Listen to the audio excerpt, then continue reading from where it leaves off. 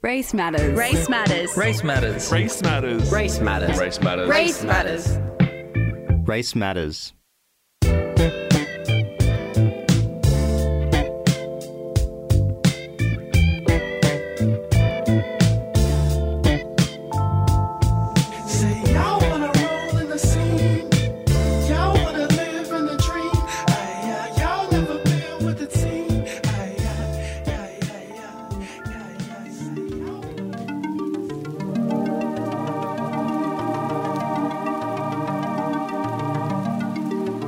I'd like to acknowledge that we are broadcasting on unceded Wurundjeri land. This land has been in the hands of generations of Wurundjeri custodians for thousands of years before us, and it will continue to be in their hands long after us. It's a meeting place for sharing knowledge, stories, and song, and we are privileged to be part of that storytelling today and every day at Amplify Bookstore.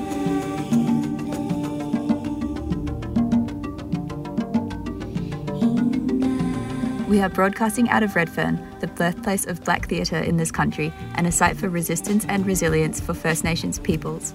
I pay my respects to Gadigal and Wurundjeri elders past and present.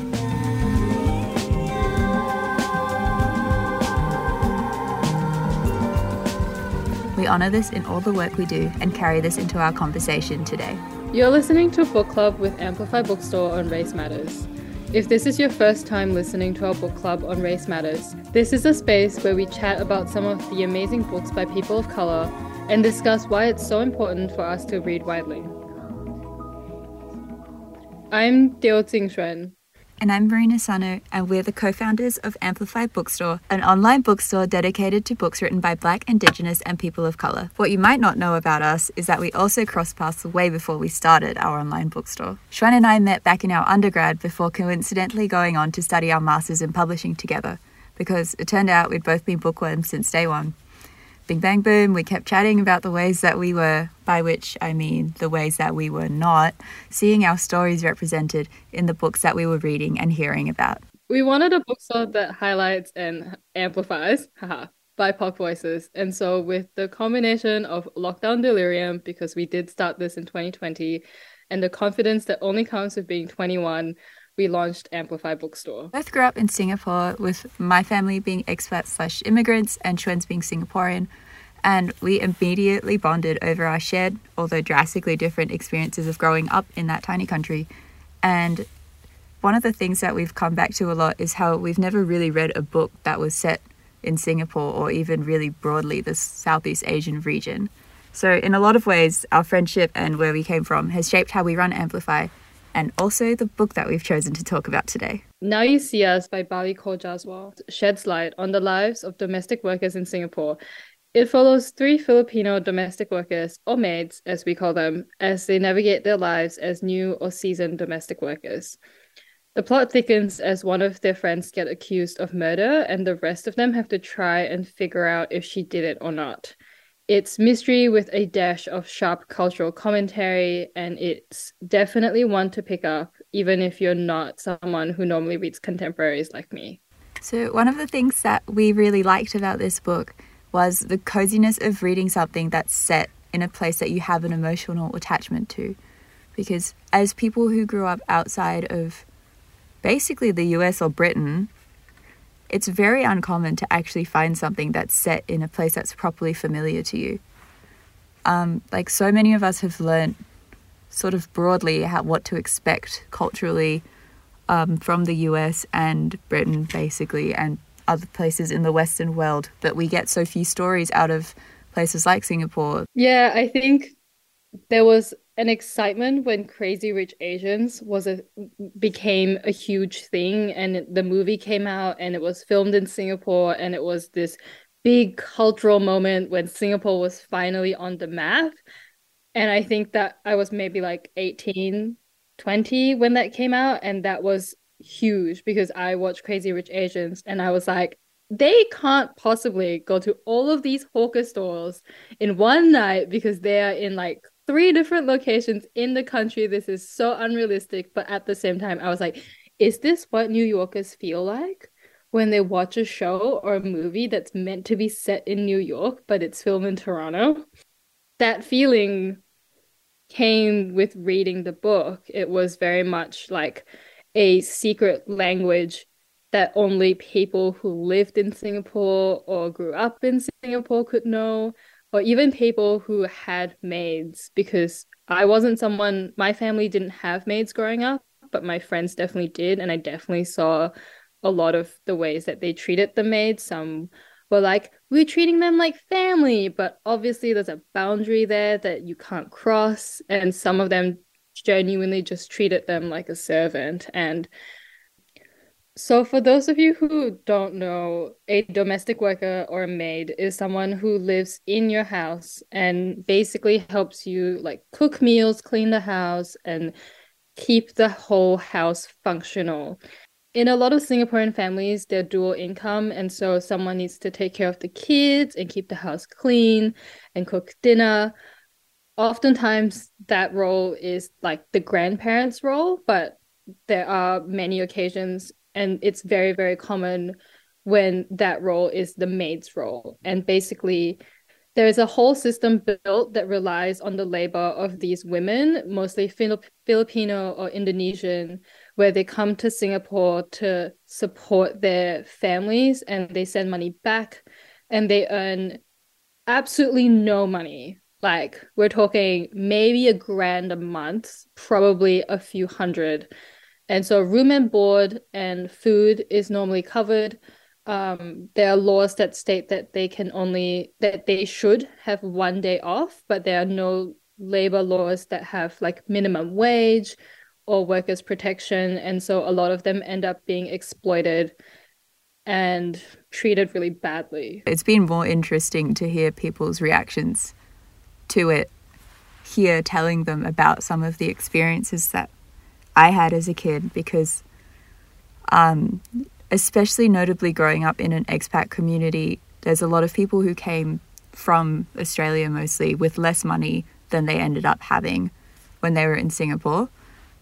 And so the absolute entitlement of some of the parents at my school when they suddenly A, had a lot of money, and B, had someone in their employ who just lived at their house and did everything for them was horrifying. Yeah, and I think because the domestic worker situation is quite unique to Singapore, and also in the book, one of the characters has a sister who went to Dubai instead. It's very unique to these areas where there's a lot of expats and where, you're kind of, as a country, growing very quickly. Reading a book like Now You See Us, as someone who doesn't know what that is, I feel like that is a really interesting concept and a context to be dropped into. But also it kind of widens your worldview, I don't think many people know that domestic worker situations exist. And in the book, what I really enjoyed was the breadth of the experiences the women had as domestic workers. So you had one that had a really good employer who kind of gave her a lot of freedom and treated her with a lot of respect, although that later on came with some issues. But you also had another whose employer refused to give her, her day off, who gave her a 7 p.m. curfew. And it really shows the many different contexts in which domestic workers could find themselves in. And it's very much like a lottery system. You don't know what kind of family you're going into. You just kind of have to do it because you are now the sole breadwinner of your family. You need to work to pay for schools, to pay the bills back home, and everything relies on you. That was another thing that I liked about the book, is that it gave a lot of sort of foregrounding to the actual employment process and how you how the women who were working as helpers got to be there, and like what it looked like just starting fresh, and the employment conditions and sort of the expectations and the way that people are advertised as just products. And it was something I was sort of vaguely aware of, like growing up around it, but there's very basic facts in this book that I had just never thought about or been made aware of, and that was so horrifying. I grew up in that country with these women around me, with families, with domestic workers. And I was like, this is bad. And we've never had these conversations in Singapore. Like, conversations around domestic workers and their rights only came up very recently during COVID, because we had an issue in quotation marks with domestic workers being treated so poorly that COVID was just raging through their dormitories, that it sparked the conversation around how we treat the people who are the backbone of our society. The book does a really good job of raising your attention and centering it onto a group of people whose sort of situations and lives that you don't necessarily think about too specifically a lot of the time, if you do at all, which is also then an interesting time to consider that the author is also not a Filipino woman or a domestic helper. She also grew up as an expat sort of all over the place. But this book is a really good example of actually writing outside of your own specific cultural background with a lot of respect. And you kind of get that throughout the book. You can really tell that she treats these people that she's writing about with a lot of care. And there's a lot of frankness to the way she's written them. There's a lot of truth in what she's written. And it's, you know, that these are truths that she can only get from speaking to domestic workers and having those conversations with them. And it's these conversations that she sort of mentions at the end of the book that really help put everything that she's written into context, that I really particularly enjoyed and I really appreciated. The book is like, it's fiction. It's a murder mystery at the end of the day. It takes a lot of roots and like character development to get there, but it is ultimately a murder mystery.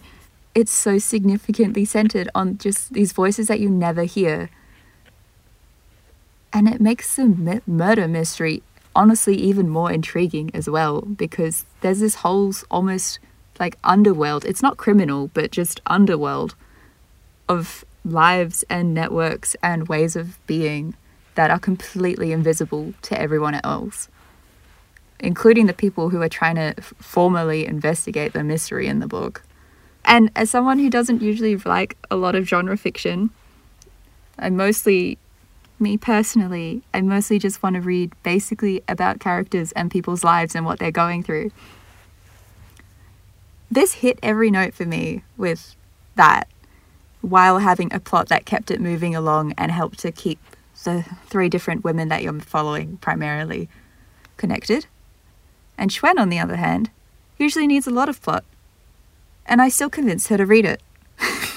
I was going to read it because it was set in Singapore anyways, and I will famously pick up a book even if it's outside my genre because it's set in Singapore and because these stories are not things that I come across often. There are a few books that we will share between us, and this is one of them. And I think that shows how special it is. And the way that the book opens, it really grabs you with a news article that's like, domestic worker charged for murder under investigation. That really like draws you in and then brings you into these lives.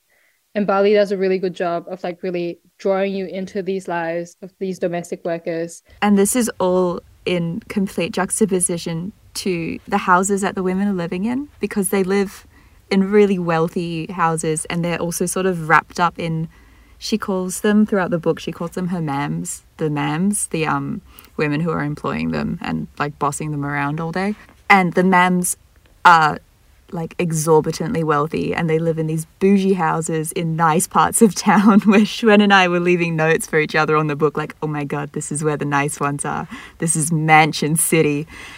And like you see that, and then the helpers get just shoved in the tiniest room in their houses and helping them cook and make like 10-course meals and prepare for this huge like tens of thousands of dollars of wedding preparation.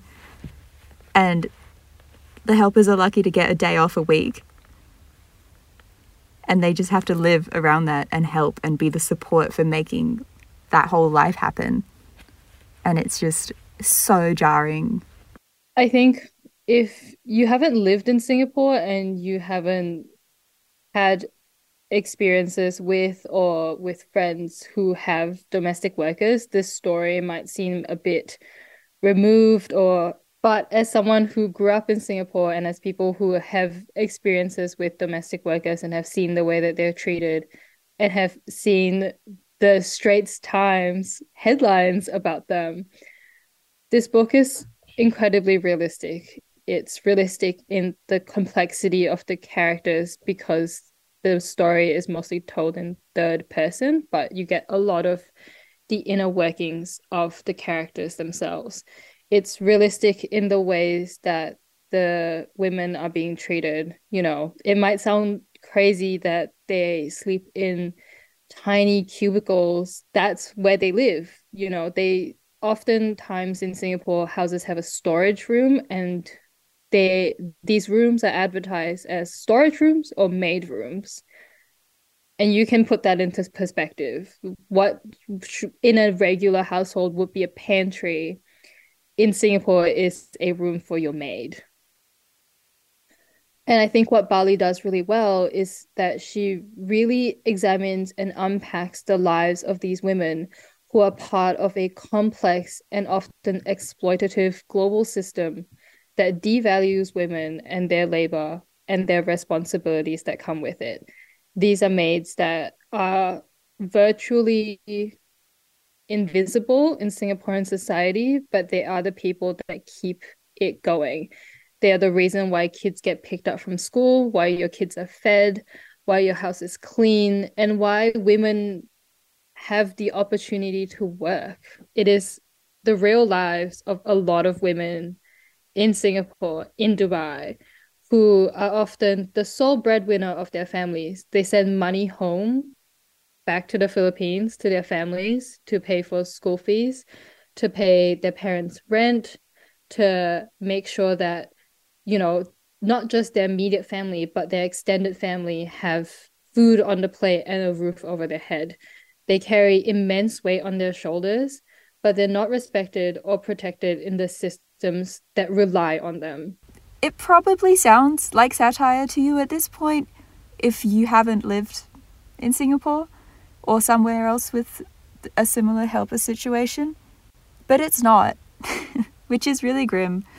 But the book is actually also really funny because it holds no bars with just eat the rich, they are terrible, what is going on madness.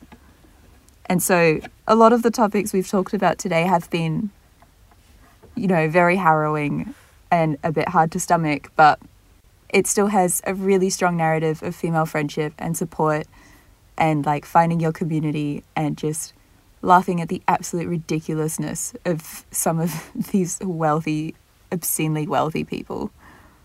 But that's why this book's so great, because as Balli says, she wrote this novel to create more dignity, compassion and recognition of women like the main characters in the book. And their perspectives are how the story is told, and it actually centers them and it gives them so much agency and just spirit, and like they are such full rounded characters.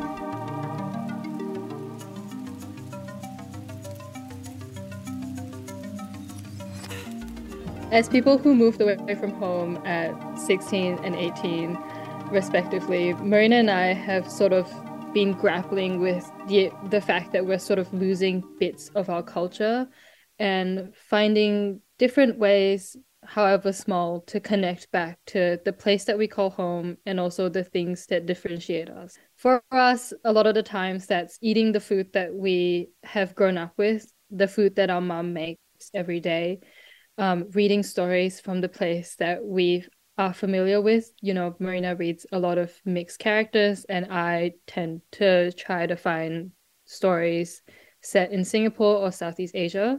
Xuan and I often find ourselves reaching for cultural connection through stories and, more tangibly, food, which has turned out to be a great cure to homesickness. And that leads us into our next conversation on book club today, which was with Damien Coulthard. He's a regenerative farmer, cultural educator, and author. Damien Coulthard is an Anyamanta man of the Flinders Ranges. He lives off the grid in the Clare Valley and is co-founder of Wandu, a brand on a mission to regenerate culture, community, tradition, health, seas and soils by making Australian native produce available and raising awareness to regenerate culture. Damien has authored 2 titles, Wandu Mai and First Nations Food Companion, and is joining us for book club on Race Matters. Damien, thank you so much for being here today. We are so excited to speak to you. First Nations Food Companion is your most recent title, a follow-up to your book, Wandu Mai. Take us back to the beginning. How did you start your connection to your ancestral food practice? I guess for me, like most other Aboriginal and Torres Strait Islander people, it always starts with family, and family is your connection to country and place. And as mentioned, Flinders Ranges, up past a place called Lee Creek, which is in the state of South Australia. My family have lived in a community called Nepabunna for a long period of time, and Nepabunna transfers to Frosty Valley. So during my school holidays as a young fella, I used to spend a lot of time up there with my grandparents and family moving across country. And I guess for me, country is language and it is food and it is your identity. And sadly for a lot of Aboriginal people living in Australia no longer live on their ancestral lands. And there's many, many different reasons for that, but I'm fortunate to spend a lot of time on my country. And that's where my food experience has really started. And it starts with love for your grandparents and your family, with your aunties and uncles. And for me, it was going out in the country and harvesting a particular special fruit, and that was the Kwangdong Uti in the Adnyamatna language. And just spending time with my grandmother, who was an extremely knowledgeable lady, but someone who also loved a laugh and a joke and shared stories about my father and my aunties and uncles, and just harvesting that fruit and then sitting in a kitchen and probably being more of a pest, if I'm honest, making a mess and eating the kwangdongs while she made, probably not knowing the importance of it when I was a young fella, but now when reflecting on those memories, it is particularly important. So, and particularly my young boys now, Balli and Nara, it's about creating experience for them, which would ingrain a memory code. So they're always going to think back to those particularly special moments and then help them want to know more, inspire them to want to know. So more recent times, we reconnected with country, and that was over Easter. My grandparents are no longer with us, so reconnecting with country is that memory and a reminder of them whilst visiting. And whilst visiting, it kind of felt like whilst we were travelling and whilst we were eating in that creek bed that they were with us. And if I think of food systems, you see food everywhere. We're out harvesting some timber to have a fire and to cook up some lunch. And whilst there, my Aunt Michelle was talking to me around the native lemongrass, and then also seeing, a native mint growing in that creek bed. When you're looking at those plants, these are plants that our people have harvested and worked with for, over many family generations. But then to hear a story about how that was used, like talking about a ground oven, a narrow ground oven that, heating up rocks, placing that in the ground, layering it with different native herbs like the native lemongrass, like the mint, placing the meat on top of that, putting a hot rock over the top and then pouring water on it. Like we think, chefs are amazing with their new innovative practices, but our people have been doing this for thousands of years.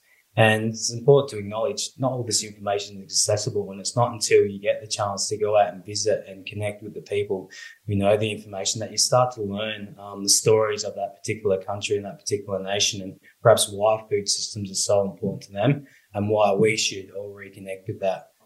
Combine them with other First Nations food systems as well, because we have such beautiful flavours, such rich cultures to share, and it's a way of collaborating and building positive working and sustainable relationships. By just observing the country and taking the time over the last 5.5 years, you can see the activity of the different animals and the number of spiders as well. I believe huntsmen's are a really important part of the biodiversity, and we're great friends with. The most important thing about being a regenerative farmer is just observation and then learning from others who are already doing it. So we've got 65 acres of trees here.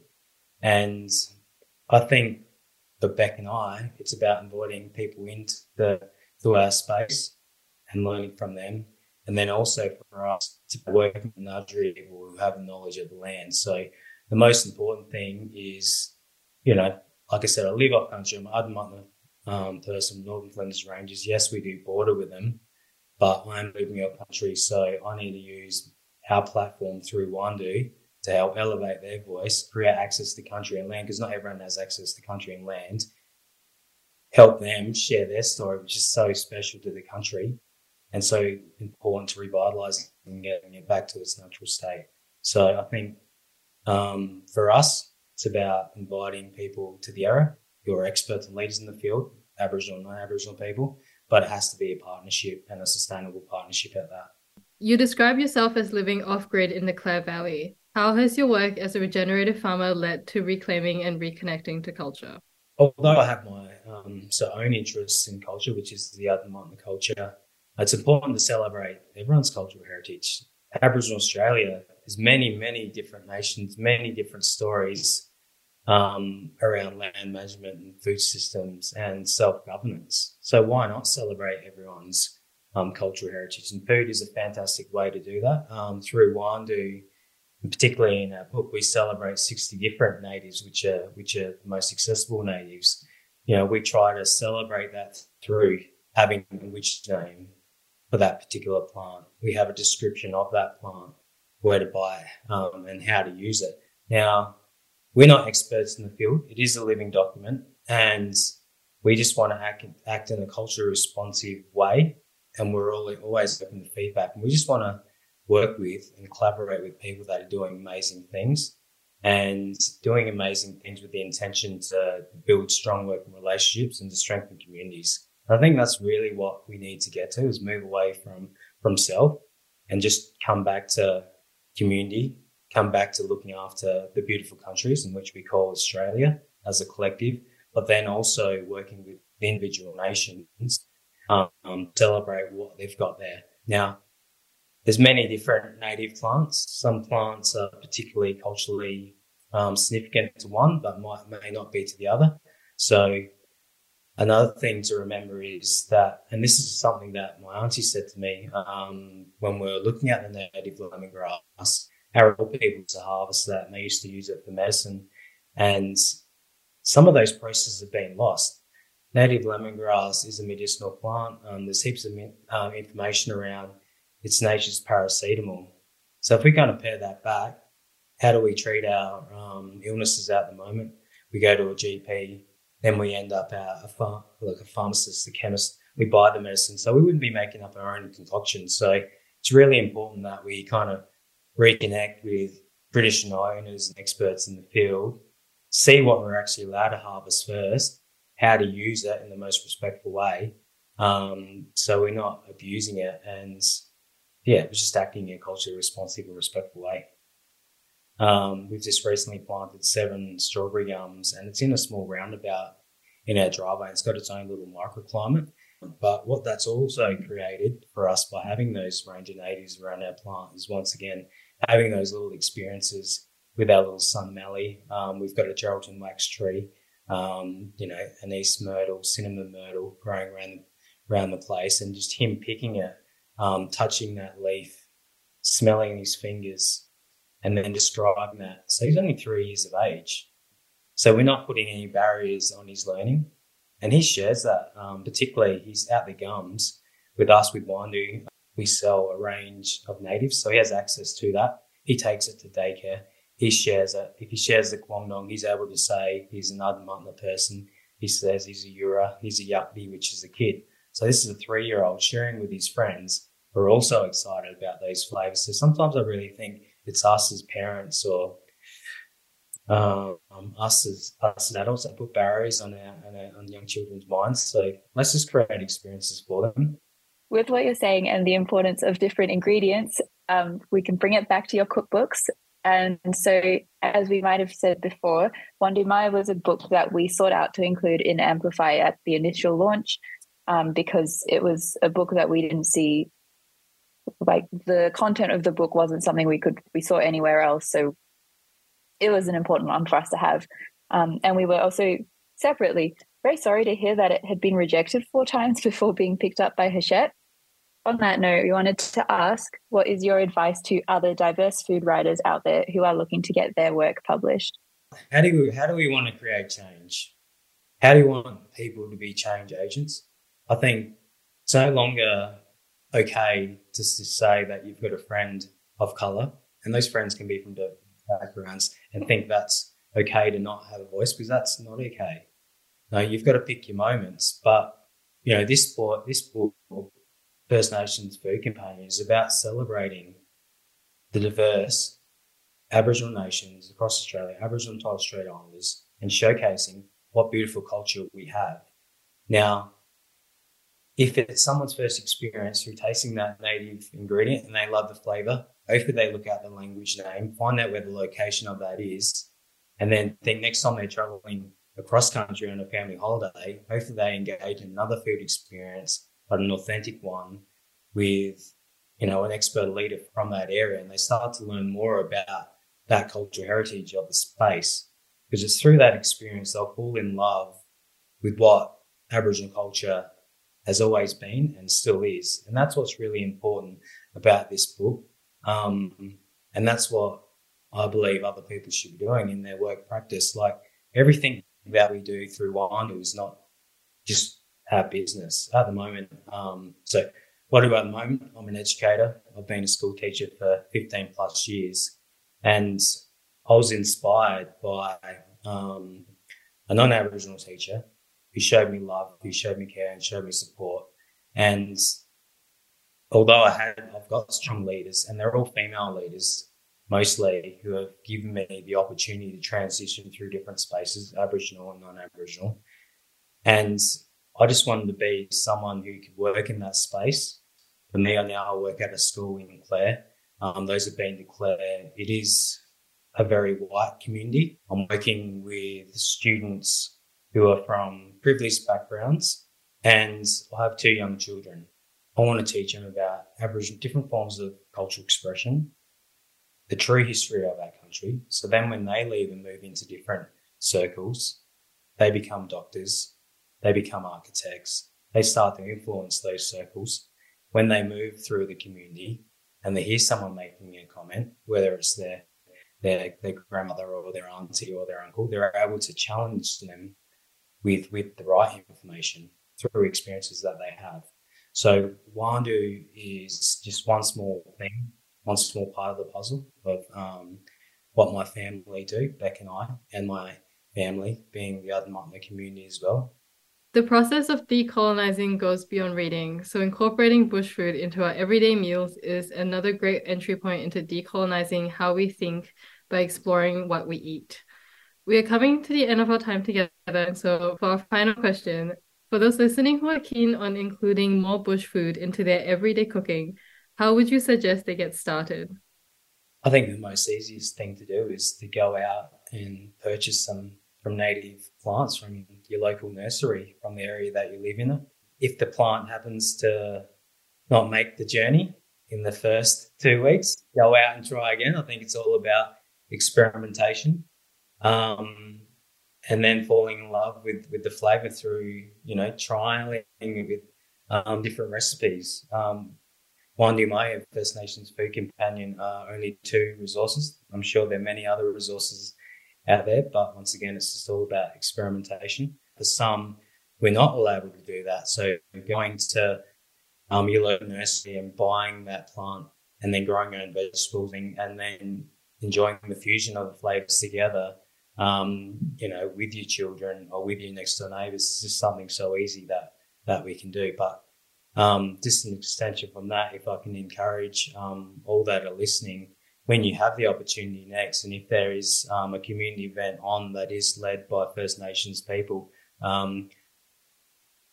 don't feel uncomfortable or question or make reasons why not to go. Go there, experience it, ask questions, because I'm sure they'll be more than happy to share in their cultural heritage with you. So our communities have do have strong females, and their voice is important. And it's quite often that their voices are left out, and it's the men that get a lot of the accolades for it. I know for me, and particularly with the other community, my great grandmother Annie Coulthard, in partnership with other strong females, recorded the stories of the Flinders Ranges in a book called Flinders Ranges Dreaming. It was done by Dorothy Tunbridge, and it is that book that we're able to use when we go out on country. It's a learning resource that I can now use with my two beautiful children. It's a learning resource I can use with my students. And it's through going out and visiting those spots, and then me repainting the stories and then sharing it with homes or other businesses who choose to buy a piece of country. So when we buy a form of cultural expression, we are buying a story that is related to country and culturally significant to that individual, but that community. But where does it all stem from? A lot of it stems from the strong females in their community, and I think it's really important that we acknowledge that in the story. That's all for Book Club on Race Matters this week. I'm Marina Sano. And I'm Deo Tsing Xuan. And we're the hosts of Book Club and co-founders of Amplify Bookstore. Massive thanks to our guest Damien Coulthard for chatting with us about the First Nations food companion and his work with Wandu. To find out more about the book and Damien's work at Wandu, you can catch him in conversation at the Sydney Writers' Festival on May 27 as part of two events, Future Food and The Dinner That Changed My Life. Details will be in the show notes. Also, stay tuned on the Race Matters Instagram, where we'll be giving away 2 double passes for the event The Dinner That Changed My Life, with Damien, who'll be appearing alongside a heap of other amazing food storytellers. Other than that, if you want to learn more about what Xuan and I do and support an indie bookstore led by women of colour, please come visit us at amplifybookstore.com or just head to the show notes. It is goodbye for now. We'll be back really soon. But until then, read widely.